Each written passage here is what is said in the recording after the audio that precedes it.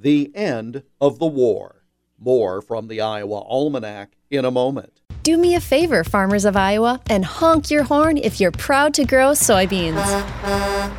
Now that I've got your attention, take advantage of the programs, information, and opportunities provided by the Iowa Soybean Association and the Soybean Checkoff. If you market 250 bushels or more of soybeans annually, a bumper crop of benefits is easily accessible. Just make the connection at iasoybeans.com and reap the benefits of belonging.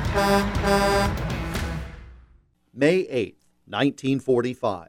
Victory in Europe Day. The word reached Iowans in a variety of ways, but for many, it was the familiar voice of one of Iowa's best-known broadcasters that made it real. This is your war correspondent, Herb Plambeck, speaking from Germany on the evening of the glad day when the end of the war in Europe was announced to our men here. Herb Plambeck was WHO Radio's farm broadcaster who became a war correspondent. Local stations were not allowed to send reporters overseas until late in the war.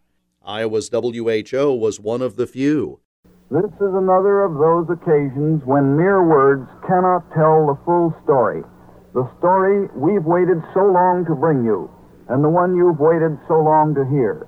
A total of 226,638 Iowans served in World War II.